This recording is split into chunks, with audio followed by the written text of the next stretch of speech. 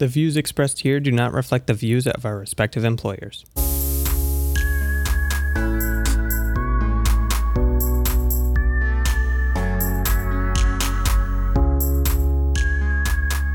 Hello and welcome to SpexCast, a podcast about the science and technology of space exploration. My name is Phil, and I'll be your host today alongside TJ. Hello. And Ferris. Hey. SpexCast is made for space fans like you.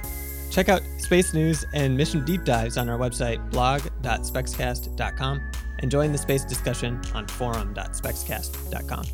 You can also get in touch by sending us a tweet at SpexCast or sending an email to spexcast@gmail.com. On April 30th, NASA announced its selection of 3 U.S. companies to develop human landers to put astronauts on the lunar surface by 2024 for the Artemis program. In this episode, we'll take a look at each of these 3 companies' concepts and how they'll fit into NASA's plan for sustainable human exploration of the moon. Yeah, so the Human Landing System, or HLS, is NASA's approach to delivering humans to the lunar surface by 2024 and also maintaining a sustainable presence.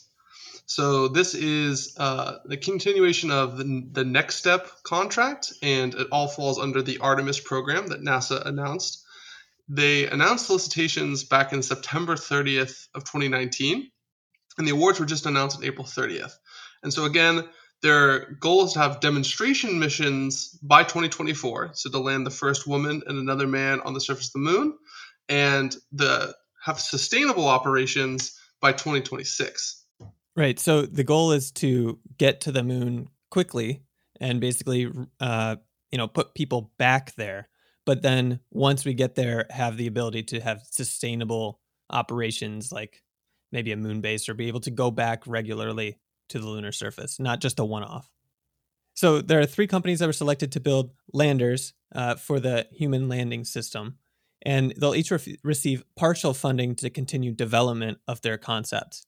So this is going to work similar to how Commercial Crew is working, where there's a potential scenario where only one of these companies makes it to the end, but for now, they're competing against the requirements and not necessarily competing against each other to make it to the end.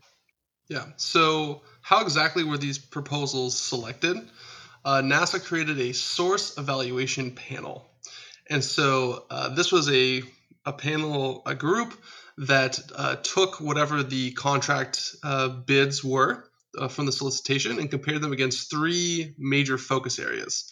So there was the technical approach, which is the primary factor, which is the most important.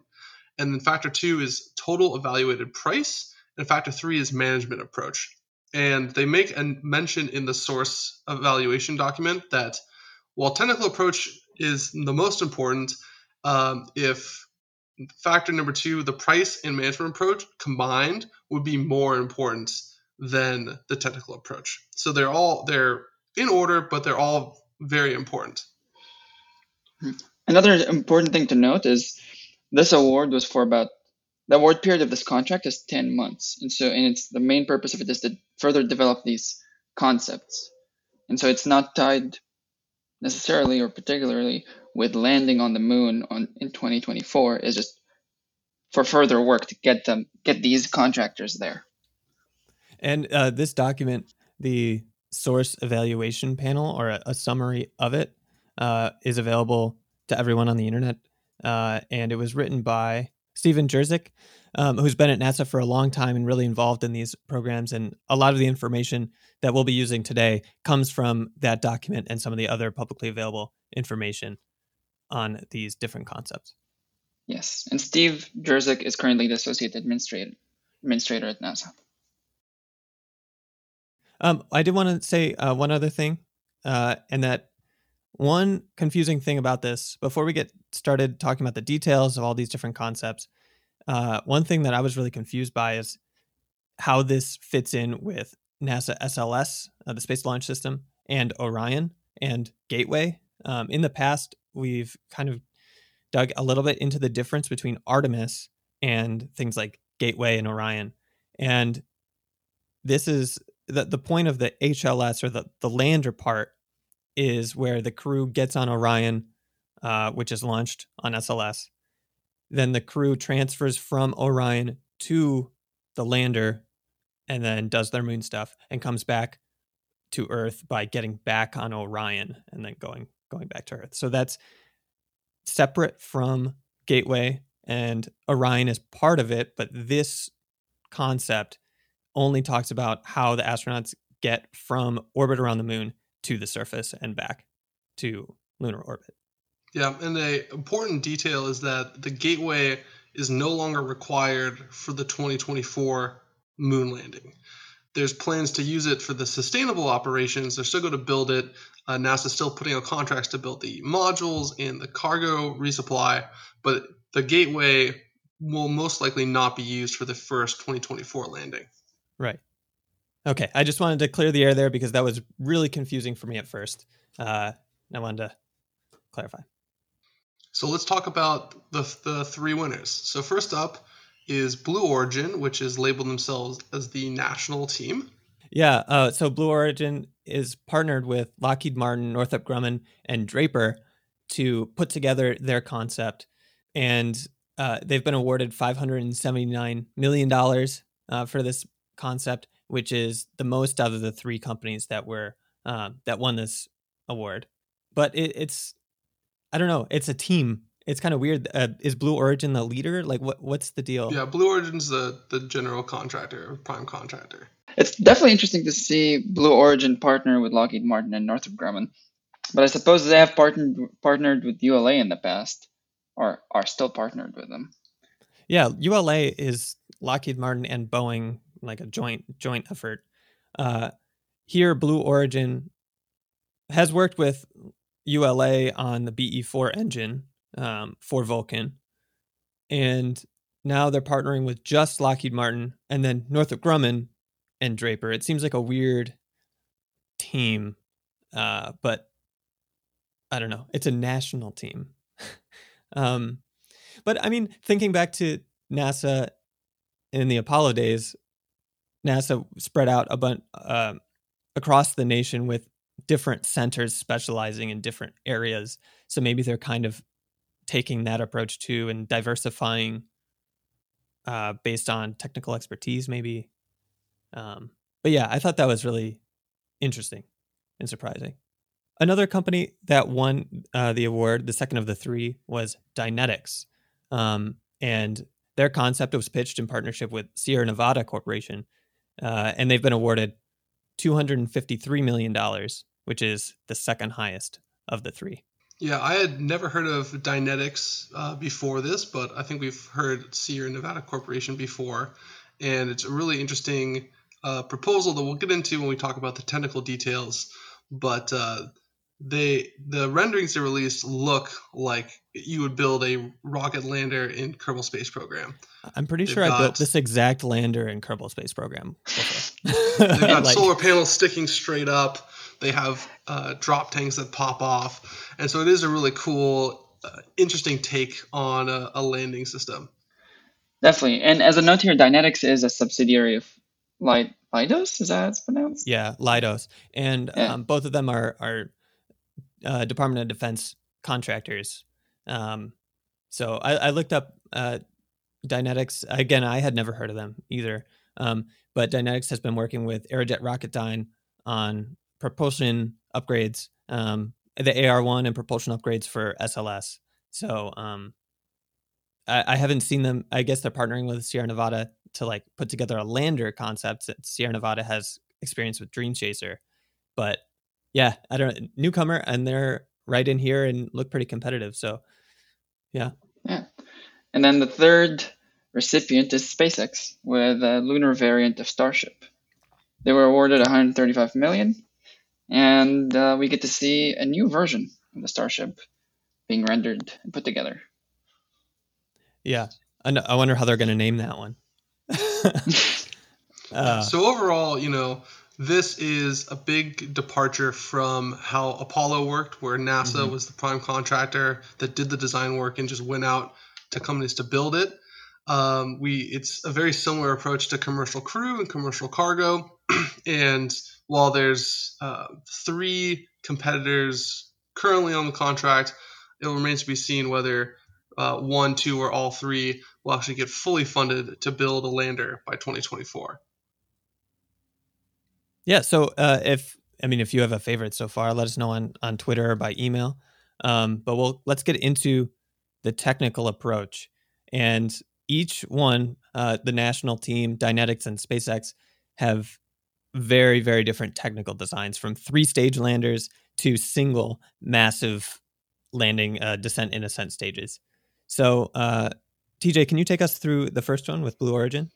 Yeah, so Blue Origin was awarded a acceptable technical rating during the selection process.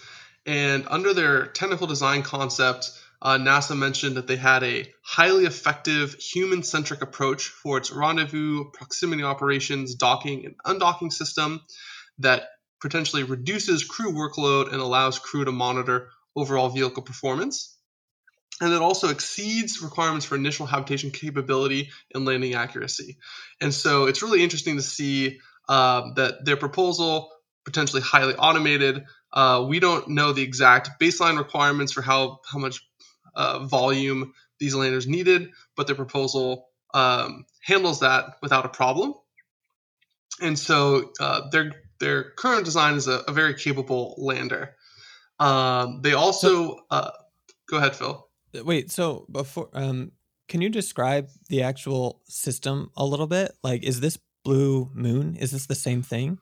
So this is based around Blue Moon, but it's going to be different, potentially larger. So it's a 3-stage lander, and so there's a in-space transfer stage, which will get the vehicle from lunar orbit with Orion down close enough to the lunar surface, and then there's an ascent and a descent stage similar to the Apollo lunar excursion module. So the descent stage is going to be based off Blue Moon. It's going to have a BE-7 engine powered by hydrogen and oxygen. That will actually land it on the surface. And then the ascent module, which actually has the crew compartments, which will be their base of operations while they're on the surface. And then that will take them back into orbit. And then it will dock with the transfer module and then bring it back to Orion. And then Orion will take them home. And so all these components can be launched separately, and they'll probably be launched on New Glenn or ULA's Vulcan. Gotcha. So it sounds like Blue Moon mixed with Apollo. It's like a modern version of the lunar excursion module and that whole architecture. That's what it sounds like to me. Yeah, and it's leveraging smaller rockets, so it can be brought up in individual parts. It doesn't have to be brought to the moon with like a command module or service module. It's got its own transfer propellant. The Blue Moon concept is for like an autonomous cargo lander, so no human landing. So this is, human rated, a little bit larger. And it's really interesting that their partnership with Draper is bringing in a lot of expertise on guidance, navigation, and control. And they have a long history working with NASA on different projects. And so, Blue Origin is able to kind of leverage that experience for all their parts, and they've contracted the transfer module and the ascent module to Northrop Grumman and Lockheed Martin. And so they're really focusing on the lander aspect, which again is the highest risk component. And it's a really interesting, flexible model they're going through. Right. So according to the SEP document from NASA, the Source Evaluation Panel, that document identified some significant strengths and significant weaknesses that contributed to the selection. Yeah. So with regards to schedule, their one significant strength is based on demonstrated extensive experience. And so while Blue Origin hasn't demonstrated experience, their partners, Northrop Grumman and Lockheed Martin, have. And so because they're part of one large proposal, NASA is ranking them together the entire proposal and having more likely to stay on schedule with less risk. The one significant weakness is the complexity for the power and propulsion system. And so NASA says it has a low technology readiness level, or TRL, which means it either hasn't been tested at like full scale, or it hasn't flown in space, it doesn't have flight heritage.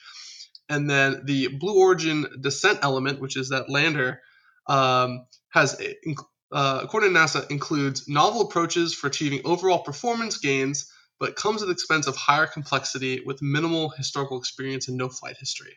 So again, it's this trade-off of the lander is brand new technology, it's exciting, it has a chance to outperform its design goals, but it's also a big unknown and a big risk. But NASA does give them a significant strength rating for early system demonstration because Blue Origin plans to land the descent element in 2023, so a year before they would land with humans and at the same landing site. So because there's all this risk potentially in the lander itself, they're going to land just the descent stage, test all the systems, hopefully work out all the kinks, and that should make the overall system much more safe when they actually send people on it. Right. Do a rehearsal, with Yeah. NASA also gave them a significant strength for launch and mission operations. And they mentioned a detailed plan for training and certification of launch personnel. And they go on to mention that Blue Origin has this plan to include lots of simulators. They're going to build like low fidelity simulators early on and eventually move to like full scale, like flight like simulators. And so that should be great for training the astronauts and the pilots. And there's also, more documentation and planning with regards to, actually launching and flying the craft throughout the whole mission. Mm-hmm. So it's good to see them planning for that ahead of the mission, which is great. And I think that brings in their experience with Northrop Grumman and Lockheed Martin that have done this kind of thing before. Right. Does it mention explicitly what areas Lockheed Martin and Northrop Grumman would support in? They're building the individual modules officially. I see. But the whole team is working on the system. Right. So working with three companies, working with three companies under one team, like it's not three teams under one company, it's three companies under one team. And each one could have its own internal schedule slip or technical difficulties, and then they all have to integrate together. And we all know how tough integration is just on a technical level, but then doing that across company lines, it's bold. Yeah, it's definitely and that'd be four companies and downsides. Yeah, four total companies. Yeah, not three, four. Yeah, like if any one module gets delayed, the entire system gets delayed. The descent element done by Blue Origin, if other parts are delayed, potentially later than 2023, they can still do their test flight and reduce the risk on descent. But again, all three elements have to be done and working together at the same time in order for them to hit that deadline of 2024. Right. I wonder, is that is not mentioned in the document that might be necessarily a downside or a risk, right? Yeah, and NASA gives them credit that Northrop Grumman and Lockheed Martin have a demonstrated history of delivering things on time and have experience. Right.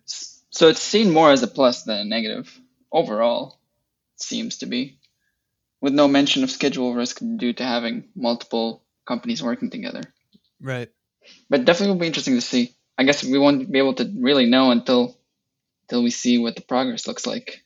Right. Yeah, it'll be interesting to see after 10 months what the progress is on each of those three modules and if there have been any hiccups or unexpected delays after just 10 months.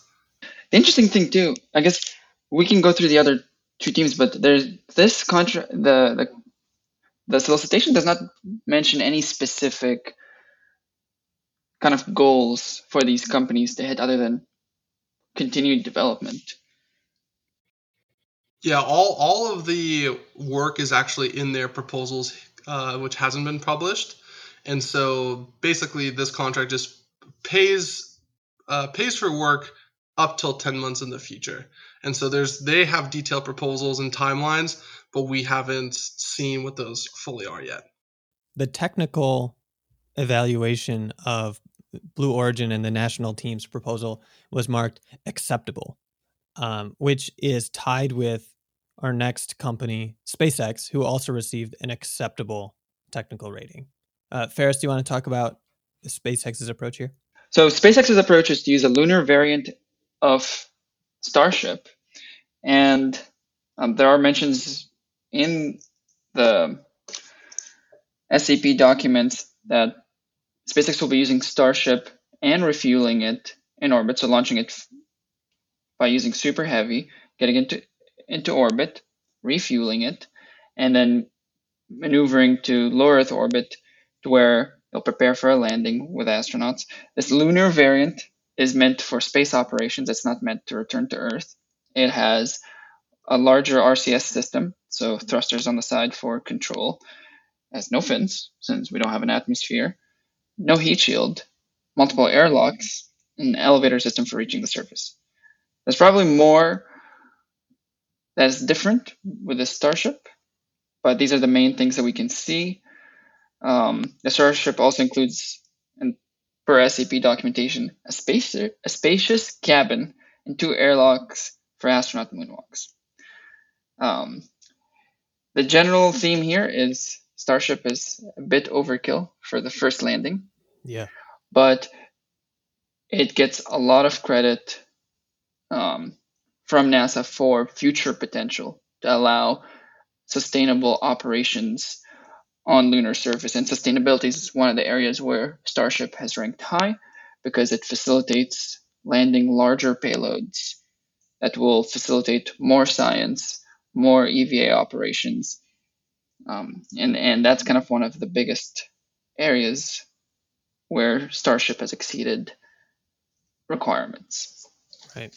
So it reminds me a lot of how early on SpaceX, when they were talking about their Crew Dragon capsule, that they were talking about different variants for different missions, like Gray Dragon to do a flyby of the moon and Red Dragon to land on Mars using, propulsive landing and things.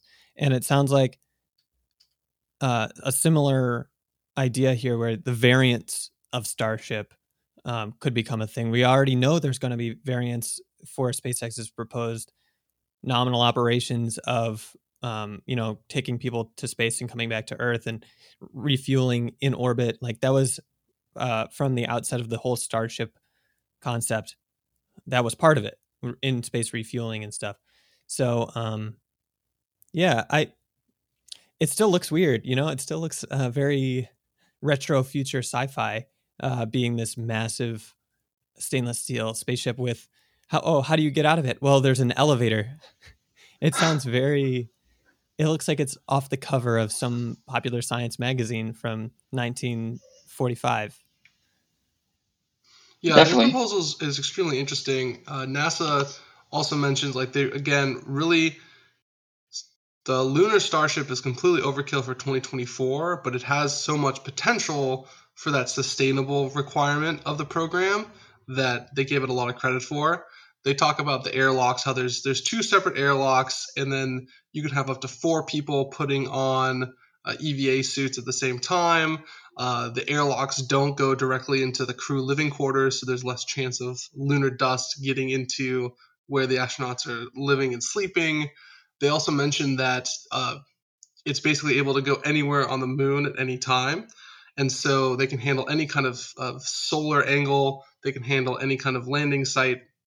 And so it's super capable and flexible and exceeds all of NASA's requirements. But the downside is the risk, right? Because of all the technologies, all the speed of development. And NASA does give them a significant strength in their proposed development requirements. So that because Lunar Starship is a variant of Starship, they're going to fly a demonstration mission in orbit with Starship. They're going to fly Super Heavy. And SpaceX even says that they want to land a lunar version of Starship in 2022 to reduce that risk. And so because they're going to be doing a lot of ground tests, which we're already seeing in Boca Chica with testing Raptors and testing the tanks, and then a lot of orbital in-space tests, if those things happen and they happen quick enough, a lot of that risk can be brought down. But the huge unknown is schedule risk, right? Like if it takes 6 years or 8 years versus 4 years, that doesn't solve NASA's hard requirement of 2024. One thing I don't quite understand though is how Orion fits into this. So like at the start, we mentioned that astronauts are going to go to lunar orbit with Orion and then be ready to board the human landing system, whichever one it may be, and then go to the surface and back. So with Starship, like I guess with the airlocks in place, that astronauts would go to it, like it would dock with Orion or something like that, and then astronauts would go from Orion to Starship because it's not going to return to Earth, so they're going to have to do that transfer there, and that story seems a little weak. I don't quite understand.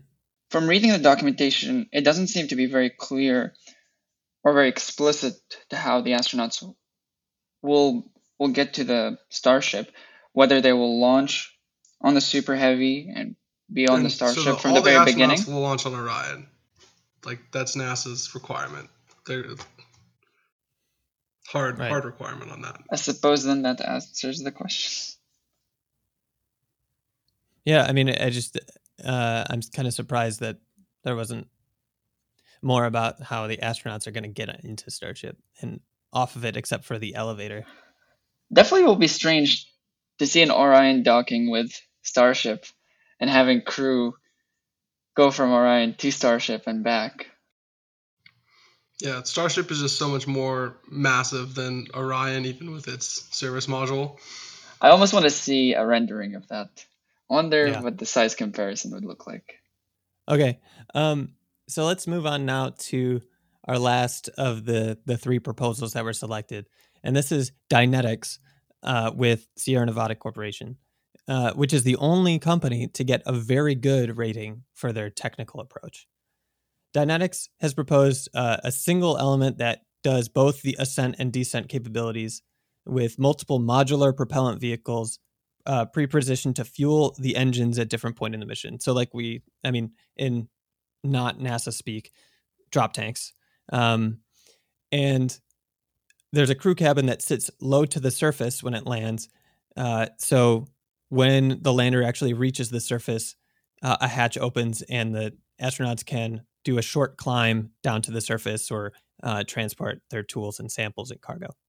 Dynetics HLS system supports docking with both Orion and Gateway, and will get a fuel top-off before descending to the surface. After the surface expedition, the entire vehicle returns back to Orion. And the Dynetics HLS is technically rocket agnostic, capable of launching on a number of different commercial rockets. In the proposal, they paired it with Vulcan. So the major strengths that were identified in the SEP was that it was crew-centric in terms of like practicality and physicality, with the astronauts sitting low to the surface, making it simpler or safer to get in and out of the vehicle. You don't need an elevator, for example. And also in terms of the control systems and actually operating it with strategically placed windows and different control panels placed with the astronaut in mind. Another major strength that was identified was that this system was built to interface with Gateway, and the crew module could be swapped with a cargo module, so that they're really pushing for that sustainability and the fact that with that little redesign between different configurations, Dynetics proposed that this same lander with the same operations procedure could be used to transport cargo or dock with Gateway and things like that. But the major weakness was that a lot of the systems are low maturity and are very complex. And quoting here, many of its individual subsystems will have to be developed at a speed that does not align with the historical experience for the development of analogous systems that perform similar functions. So basically, Dynetics is claiming to build all these complex things on a timeline where NASA has seen those same type of systems take significantly longer. Yeah, I think that really comes from the fact that like Dynetics doesn't have the historical experience that the national team and SpaceX have. So there's not pre-existing systems they can leverage. They have to basically reinvent the wheel for their entire spacecraft, even though the design is really compelling and useful. You could argue that this comment is also applicable to both other companies, given that they have launches in the next 2 or 3 years to land on the moon with landers that have not yet been developed. Right, but I think the where this is coming from is that Dynetics and Sierra Nevada haven't really shown that they have been able to build these particular systems, landing systems, crew systems before, where SpaceX has built Crew Dragon, and Lockheed Martin and Northrop Grumman and Blue Origin have shown a lot of capability already building vehicles with this type of thing. Northrop Grumman has all the experience with the Cygnus spacecraft that they're bringing over. So they already have a craft that can do autonomous docking. They have a craft that has maneuvering thrusters, navigation, etc. One thing that does fold into coming to this with not as much experience, though, is something that was identified as a strength, which was how their proposal meets and exceeds a lot of the requirements, especially with propulsion and mass. The proposal apparently is very low mass and has a capable performance with propulsion, so that if you have a lot of margin on that side, you can envision more mission flexibility with terms of what you're bringing to the surface if you have a lot of mass margin, or where you go with a lot of propellant margin, things like that. Mission flexibility and effectiveness were two things that were identified here as strengths. Another kind of area where this design is pretty effective is in its reusability. Other than the drop tanks, it's a single stage. Right. I did want to ask you guys what you thought about having a crew-centric design. With Crew Dragon for SpaceX Commercial Crew, they went with basically astronauts ride on the spaceship and ride on the spacecraft and it flies itself.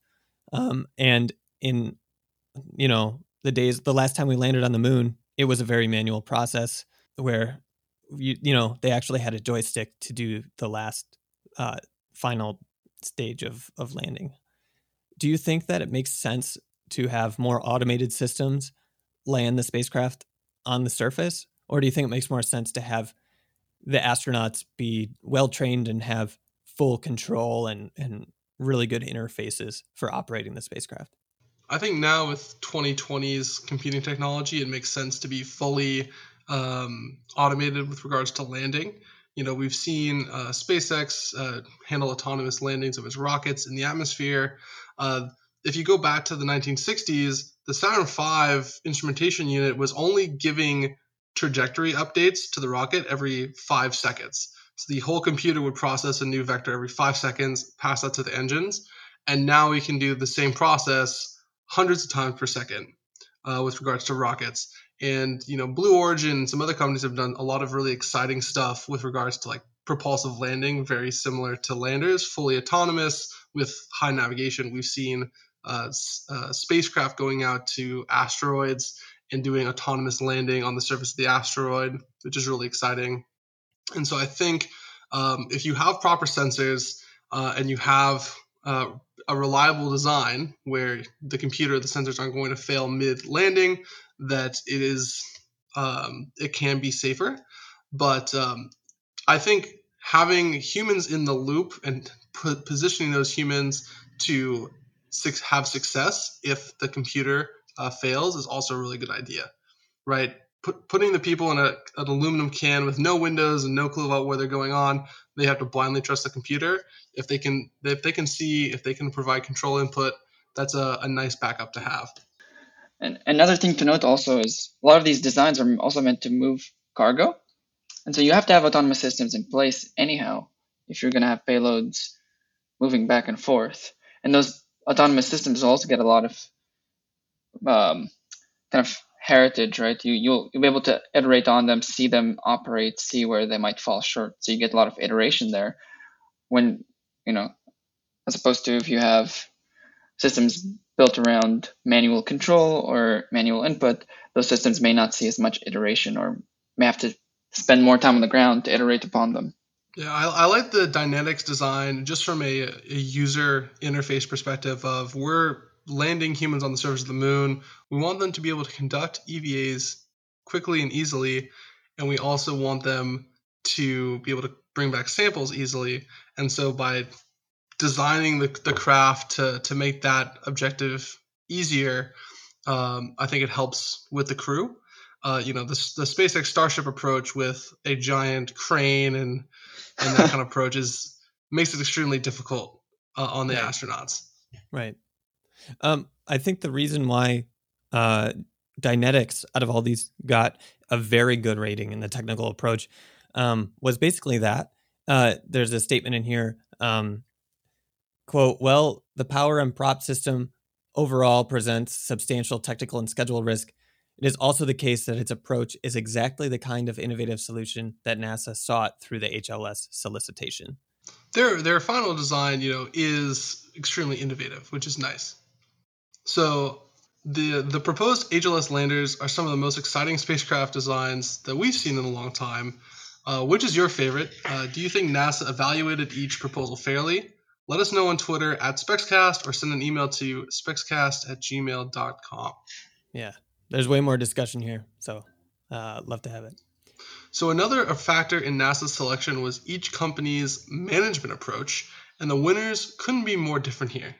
Starting with the national team, which is Blue Origin, Northrop Grumman, Draper, and Lockheed Martin, they were awarded a very good management rating, and NASA specified 2 strengths. One of that is their commercial approach, which they said was a significant strength, and they're quoted as saying they aimed to use HLS capabilities and technologies to accelerate the development of a cislunar economy by making cargo and crew missions more affordable, available, and efficient. And I think that ties really well into Blue Origin's goal of millions of people living and working in space, which we've heard over and over and over whenever Blue Origin presents. So what are you guys' thoughts on that goal with regards to this contract? I mean, I think that should be the goal. The goal by these companies developing HLS, I think they would be remiss to just develop HLS without projecting not just the sustainability aspect with Gateway, but how these technologies could be used for commercial reasons, for example, or the core technologies could be extended to other programs. So, yeah, I mean, I kind of don't really understand that development of a cislunar economy part of it with respect to the national team's technical approach. But I think the goal is right. I'm not connecting the dots between how the national team's actual, 3-stage lander actually contributes to that. If anything, I'm kind of, I agree with you, Phil. It is kind of strange that I mean, maybe it's because you're bringing so many companies with you, and so everybody in the industry will have to, quote unquote, everybody in the industry will also have to develop these capabilities for cislunar exploration. Maybe that's it. But I would imagine with 3 stages and you might not need I suppose maybe the transfer stage may not be necessary if you had the Gateway, but even though with 2 stages, I'd imagine that would incur some cost for putting things onto the surface with that lack of reusability. Yeah, we'll get into the pricing estimates in a little bit, but the idea is with these commercial landers that they're going to be more efficient than if the government just did it. Okay. But it's interesting. It's hard to have a cislunar economy when there's only one buyer, and that buyer being NASA, right? NASA's got 3 major initiatives. They have Gateway, they have Artemis with the HLS program, and they also have commercial lunar supply. And so NASA's generating this demand of we want to land cargo on the moon, we want to land people on the moon, and we're going to have people at a space station, which are going to require supplies. But where are the other organic demands coming from, right? There's lots of small companies and big companies that are trying to serve NASA's demand, but where is a company that's saying, hey, we're going to be doing cool stuff in cislunar space. We will pay other people to do that. I don't see that economy really springing up in the near term, but hopefully people can innovate some unique business cases with regards to the moon. One other question is how the past performance of each member of the national team really will translate into the development of this spacecraft. Like Lockheed Martin has experience with the LEM, right? But they're not building the lander module. Blue Origin is going to be building the lander module. So does that really translate from past experience to present? Yeah, so NASA mentioned that their strength was past performance, specifically Northrop Grumman and Lockheed Martin, on the management factor. And so in the technical approach, they're like, yeah, like these companies have built spacecraft, the spacecraft have performed, we're reusing those systems, that reduces a lot of the risk. But in those, on the management side, those companies are now subcontractors under Blue Origin. And so it remains to be seen whether Blue Origin, acting as the general contractor, will be able to have the same level of experience and keep to the same schedules and things like that. And so that's an open question that I have.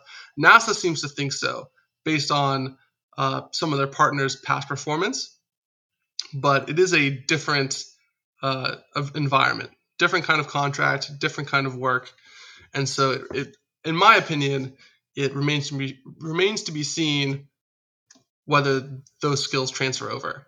Yeah.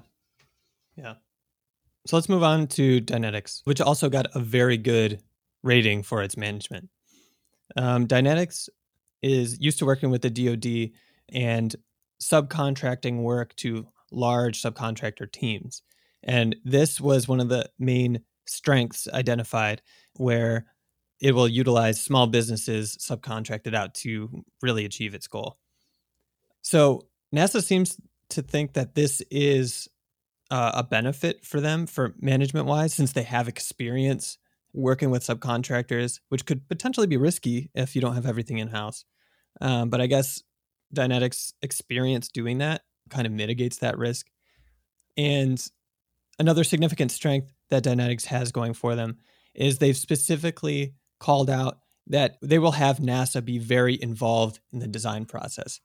Significantly, they mentioned giving NASA full access to SharePoint systems, which is their data sharing platform, Microsoft SharePoint, and now allowing NASA to have access to SharePoint systems and inviting NASA to participate in all integrated product teams and other program management reviews.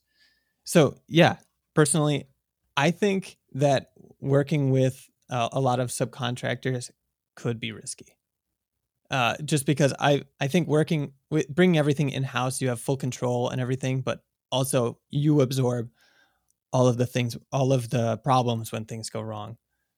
But the solicitation says that subcontracting like this will be advantageous to the government during contract performance and beyond. I think you mentioned earlier, Phil, that this is kind of, maybe TJ, you did, that this is kind of similar to how NASA operates, where they have multiple centers in different states to kind of garner political support and ensure that programs continue. I wonder if, from NASA assessment standpoint, having more stakeholders is maybe more of a good thing because it can ensure that the program continues moving. I mean, this is kind of similar to how, if you look at the rating for the national team, it also gets a very good rating. And if you look at the parties involved, Lockheed Martin, Northrop Grumman, Blue Origin, you can imagine that they would have a lot of influence to make sure Artemis continues. Right. Yeah, Dynetics, specifically their strength within small business. And so they're saying that instead of relying on like big defense contractors as their subcontractors, they're going to be working with like extremely small companies, like under 500 people, that kind of thing. And my thinking is like, well, that's great for stimulating small business. When you're relying on these small businesses, there's a risk of them collapsing, right? Like something can happen. And then your contractor that you're relying on no longer exists or is unable to provide the part, and that could lead to delays. And so, it is an interesting kind of risk versus having big, large contractors. Speaking of delays, one thing that caught my eye is the NASA, like heavy NASA involvement in the design process. Like, great. That means your customer, has a say, and you can reorient yourself if in terms of the designs to make sure you're meeting what the customer wants. But when it comes to NASA specifically and having them be so involved, to me, that just screams delays and slowing down the process. Because if you can't really proceed or iterate or change your design without getting an approval or bringing NASA in the loop, that sounds like it would just have a really dramatic effect on the momentum that a design team can carry through their process. Yeah. There's an interesting note. So NASA in the evaluation is extremely happy about the visibility into Dynetics' proposal. One thing they mentioned was that Dynetics proposed a government purpose rights license for their software and their intellectual property. And that was listed as a significant strength. And kind of digging into that, what that means is that Dynetics has already gone through basically like what we're going to develop, like the software, the hardware, etc., and said that like this is our intellectual property. This is what NASA will be able to keep. And the government purpose rights is like for all of our software with regards to landing, all of our simulation software, all of our testing, all of this work that we're going to do, that Dynetics is going to pay for, or NASA is going to be partially pay for. NASA gets a exclusive license. NASA gets a special license that they can do with it whatever they'd like for government purposes. And so, like under this agreement, if Dynetics takes their landing software, NASA now has a license to make their own lander and use that software, even though Dynetics paid for it. Interesting. And while this, from a business perspective, seems a little weird, I think this is a great win for NASA because not only is Dynetics producing a spacecraft to provide a service to deliver humans to the moon, they're also developing technology that NASA will be able to repurpose and reuse for far into the future on different projects. Right, for like a Mars lander or a lander on a moon around a different planet or something, they could also use Dynetics software. And does this apply to hardware as well? Yes.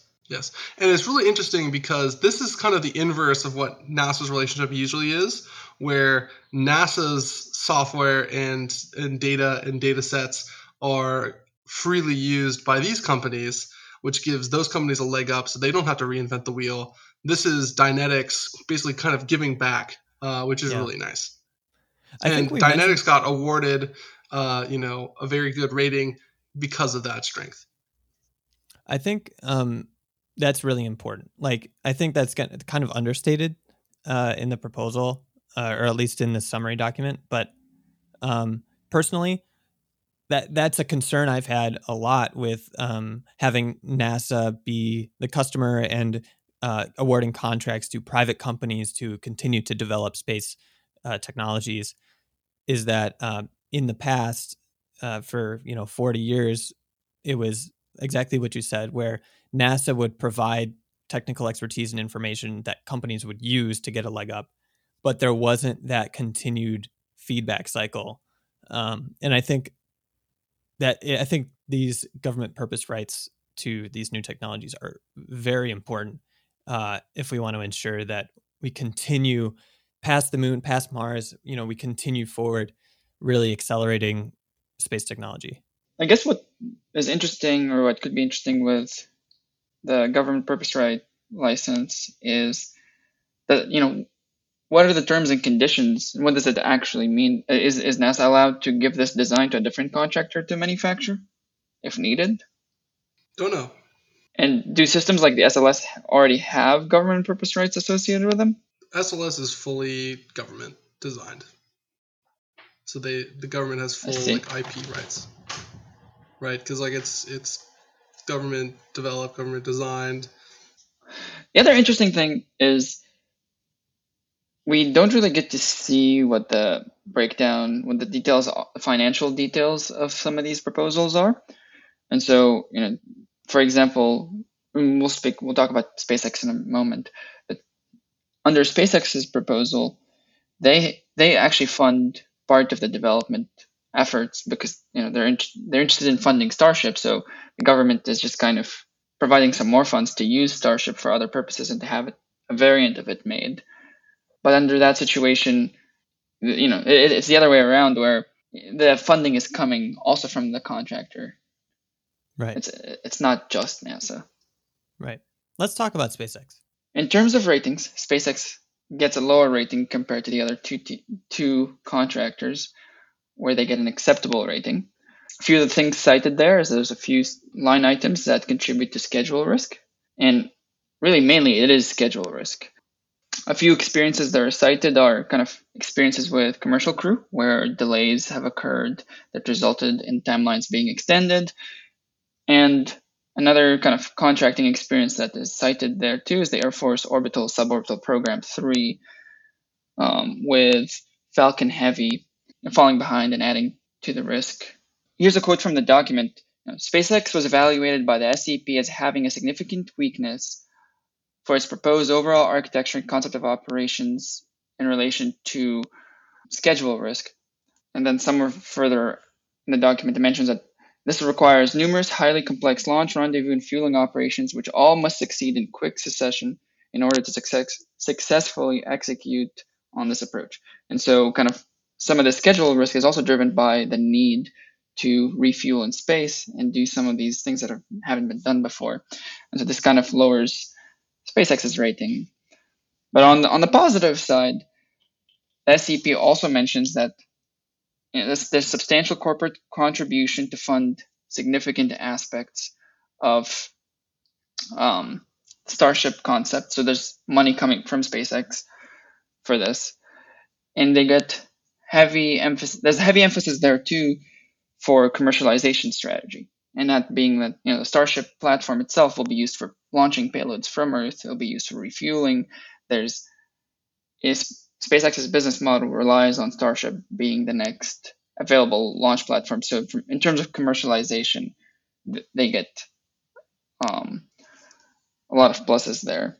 Yeah, I think the SpaceX concept of operations is really a sticking point for them, because not only do they need to develop the lunar lander version of Starship, they have to develop Super Heavy, they have to develop a tanker version of Starship, they have to launch the lunar Starship, they have to refuel it multiple times, and then they have to send the lunar Starship to the moon. And so all of those external things that other teams don't have to deal with, right? They have their launcher and they have their lander, and then they're done. But there's this whole Starship-based system that also has to get built. And, SpaceX is saying, yeah, like, we're going to pay for this anyway. We're using it for our commercial satellite business, commercial launch. Like, trust us, we'll build it. But NASA is like, we're only going to pay for the lander bit. If we don't see these other aspects of the system built, the whole system falls apart.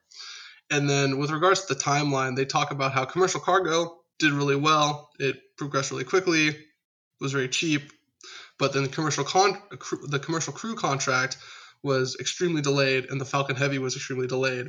But in the report, they mentioned that, like, even though those two programs were delayed, the experience SpaceX gained from progressing through those two programs is valuable, and in the future might pan out on this contract. So it's still a negative, but they weigh the experience and the growing pains as a positive as well.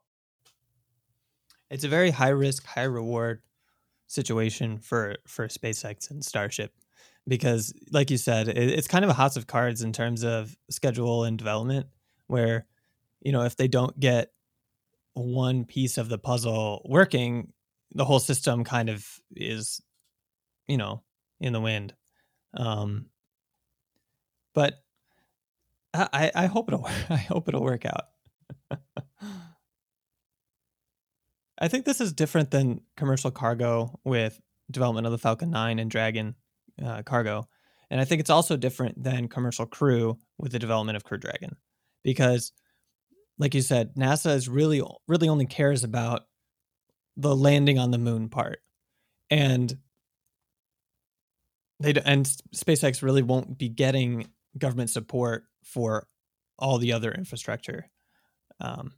So they're kind of SpaceX is constraining themselves from previously, when developing Starship was their own timeline, like the internal goals and for getting a Starship that can take cargo, beyond low Earth orbit, and doing orbital refueling or point-to-point travel. That was all their own timeline. But now the orbital refueling, the super heavy rocket, getting it all tested is all compressed into the 2024. I think what's interesting, the mention of commercial crew confuses me a bit, I suppose. Why? Because, delays in commercial crew are not space, the technical development is the time it takes to develop these systems is a contributor to the delays, but that wasn't the only reason there were delays. There was also funding shortages and timelines being extended. And if you look at the other contractor, also in commercial crew, Boeing, their timeline is even further behind SpaceX's. And so one can say SpaceX is just meeting the goals and is operating at the very least at the level that other contractors are operating. And so I think that's fair, but with regards to commercial crew, the recent delays SpaceX has seen with the DM-1 Dragon exploding, if that were to happen during the HLS program, where NASA has a hard 2024 deadline, a 6-month or a 9-month delay there would push them out of that goal. Yeah. And so but there are trade-offs, and what the interesting thing is, like, the SpaceX proposal is the perfect solution to the 2026 sustainable lunar operations goal, but everyone has to be playing by the rapid demonstration mission by 2024 timeline. I can imagine that the other contractors, for example, if Boeing had trouble with commercial crew, I can imagine that Northrop, Lockheed, or Boeing or Blue Origin may also have similar issues developing a human-rated lander. And Dynetics may also experience similar things. All it takes is one failed test and an investigation into the failed test to extend the timeline by a few months and miss the goal. Right. Do you, as a listener, think that NASA is fairly evaluating these management performance metrics? And do you also think that Dynetics' government purpose rights license is too extreme? Let us know on Twitter @SpexCast or send an email to spexcast@gmail.com. We have a few more topics to discuss. The first one being the price. All these different companies have proposed vastly different technical concepts with drastically different management styles, and they all have to get some money to do that. The most expensive one was the national team, right? Yeah, so there is no explicit pricing numbers in any of the released information. So we have no final price tag on what it's going to cost from April 30th, 2020 to when they land in 2024. We have two interesting tidbits that were the proposal. One is that an independent evaluation of the cost of a government-developed human landing system was done, and each proposal is ranked relative to that. So the national team's proposal ranks in the 35th percentile, so it's 35% the cost of a fully government-developed human landing system. And they mentioned that the Dynetics and SpaceX proposals are under 10% of that cap, so we don't actually know exactly what that is. The second bit of information is that NASA, through contract negotiations with Blue Origin, was able to lower Blue Origin's proposal's total contract price, so the full price to actually land humans on the moon, by $300 million without any impact materially to any of the requirements. And that's reflected in the rewards we saw. So for 10 months of work, the national team won over $500 million, and Dynetics and SpaceX both won around $230 for Dynetics and $138 million for SpaceX. And so the national team proposal appears to be the one that can be done the quickest. It has a little bit of risk, but it has some legacy contractors, but it's by far the most expensive by probably 3 times more. Was that mentioned as like a significant strength or weakness? Like, did that impact the selection process? Besides lowering the price, but did the act of lowering the price without significant changes to the concept, like, does that mean that they proposed? They gave it a price tag that was just marked up. Like, did that impact the selection process at all? That seems crazy to me, especially $300 million. Yeah, we have no hard pricing information. So there's only 300. There's only 2 references to pricing in either document. The actual quote from the source selection statement is that under Blue Origin's proposal, under price assessment, they concur with the proposal being the price being reasonable and balanced. And in addition, it's notable that through price negotiations and in accordance with NASA's stated negotiation position, Blue Origin's final proposal contained a price reduction in excess of $300 million for the base period of performance without any corresponding change to its technical or management approach. So any changes in the price did not affect the technical approach or the management approach. So all those scores remained consistent, even though the total price dropped by 300. So the individual specifics might have changed. We don't know. We don't have the full SEP report that talks about every single item. We just have the highlights and notable remarks. Interesting. I see. Yeah, having any really significant pricing conversations is very difficult at this point with the amount of data available, because we don't really even know. And the national team may be more expensive at the moment, up to 3 times, perhaps, from what this shows. But we also don't know where that expense is going. And, some of it might be going to lower risk or to risk mitigation. Right. And so we can't really. This is very speculative. Right. And even, $300 million could be peanuts compared to the overall total contract, for all we know.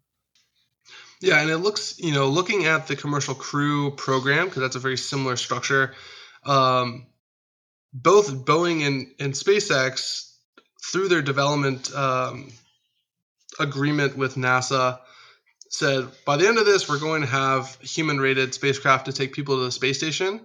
SpaceX decided to do an in-flight abort test. Boeing did not.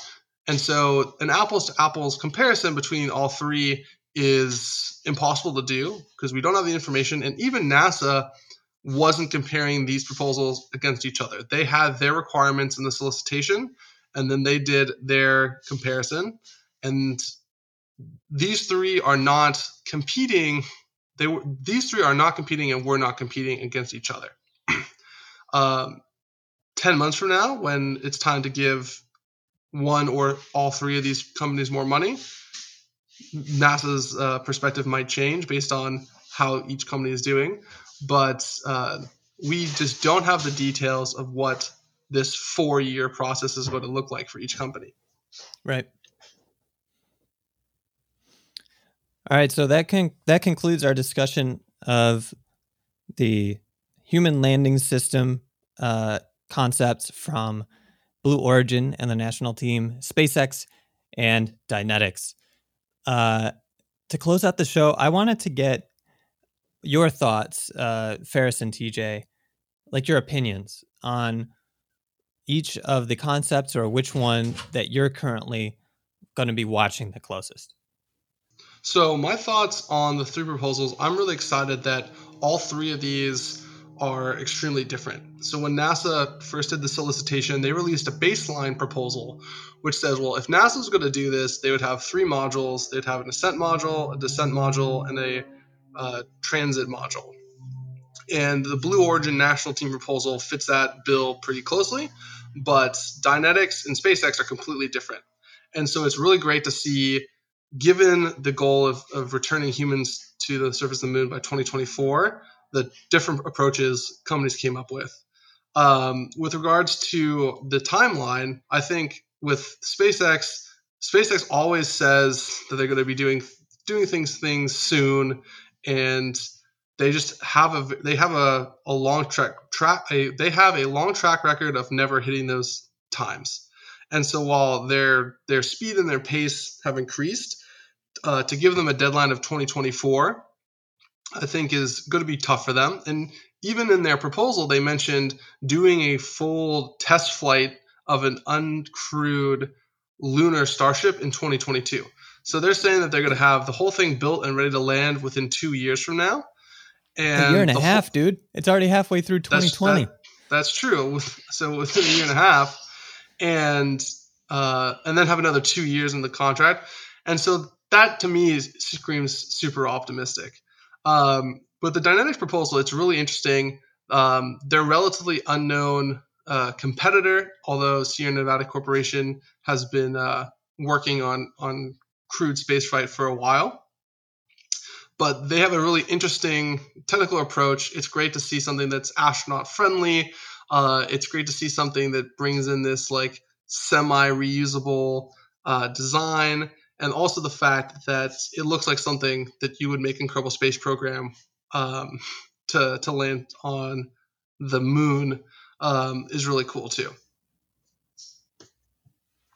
Yeah, I agree with you. I think that honestly, all these concepts are so different that it's hard to really compare them. But exactly what you said, it sounds like National Team went and looked at the government proposal for how the government would do it, and then said, "Oh, we can do that better," and did it better and cheaper, and using their heritage and stuff.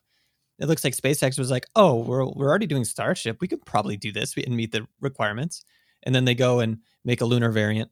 But I actually really like Dynetics' proposal, where they took the requirements, wiped the slate clean, and come up with this really what seems to me is being very innovative and new, and kind of outside the past experience. So like National Team is really complex, a lot of moving parts, reminds me a lot of the Apollo days. Starship is overkill. It's just like with an exclamation point. But I really do want to see Starship succeed, and this is a huge contributor to, accelerating that development, which is awesome. But I don't know, the Dynetics one is just interesting.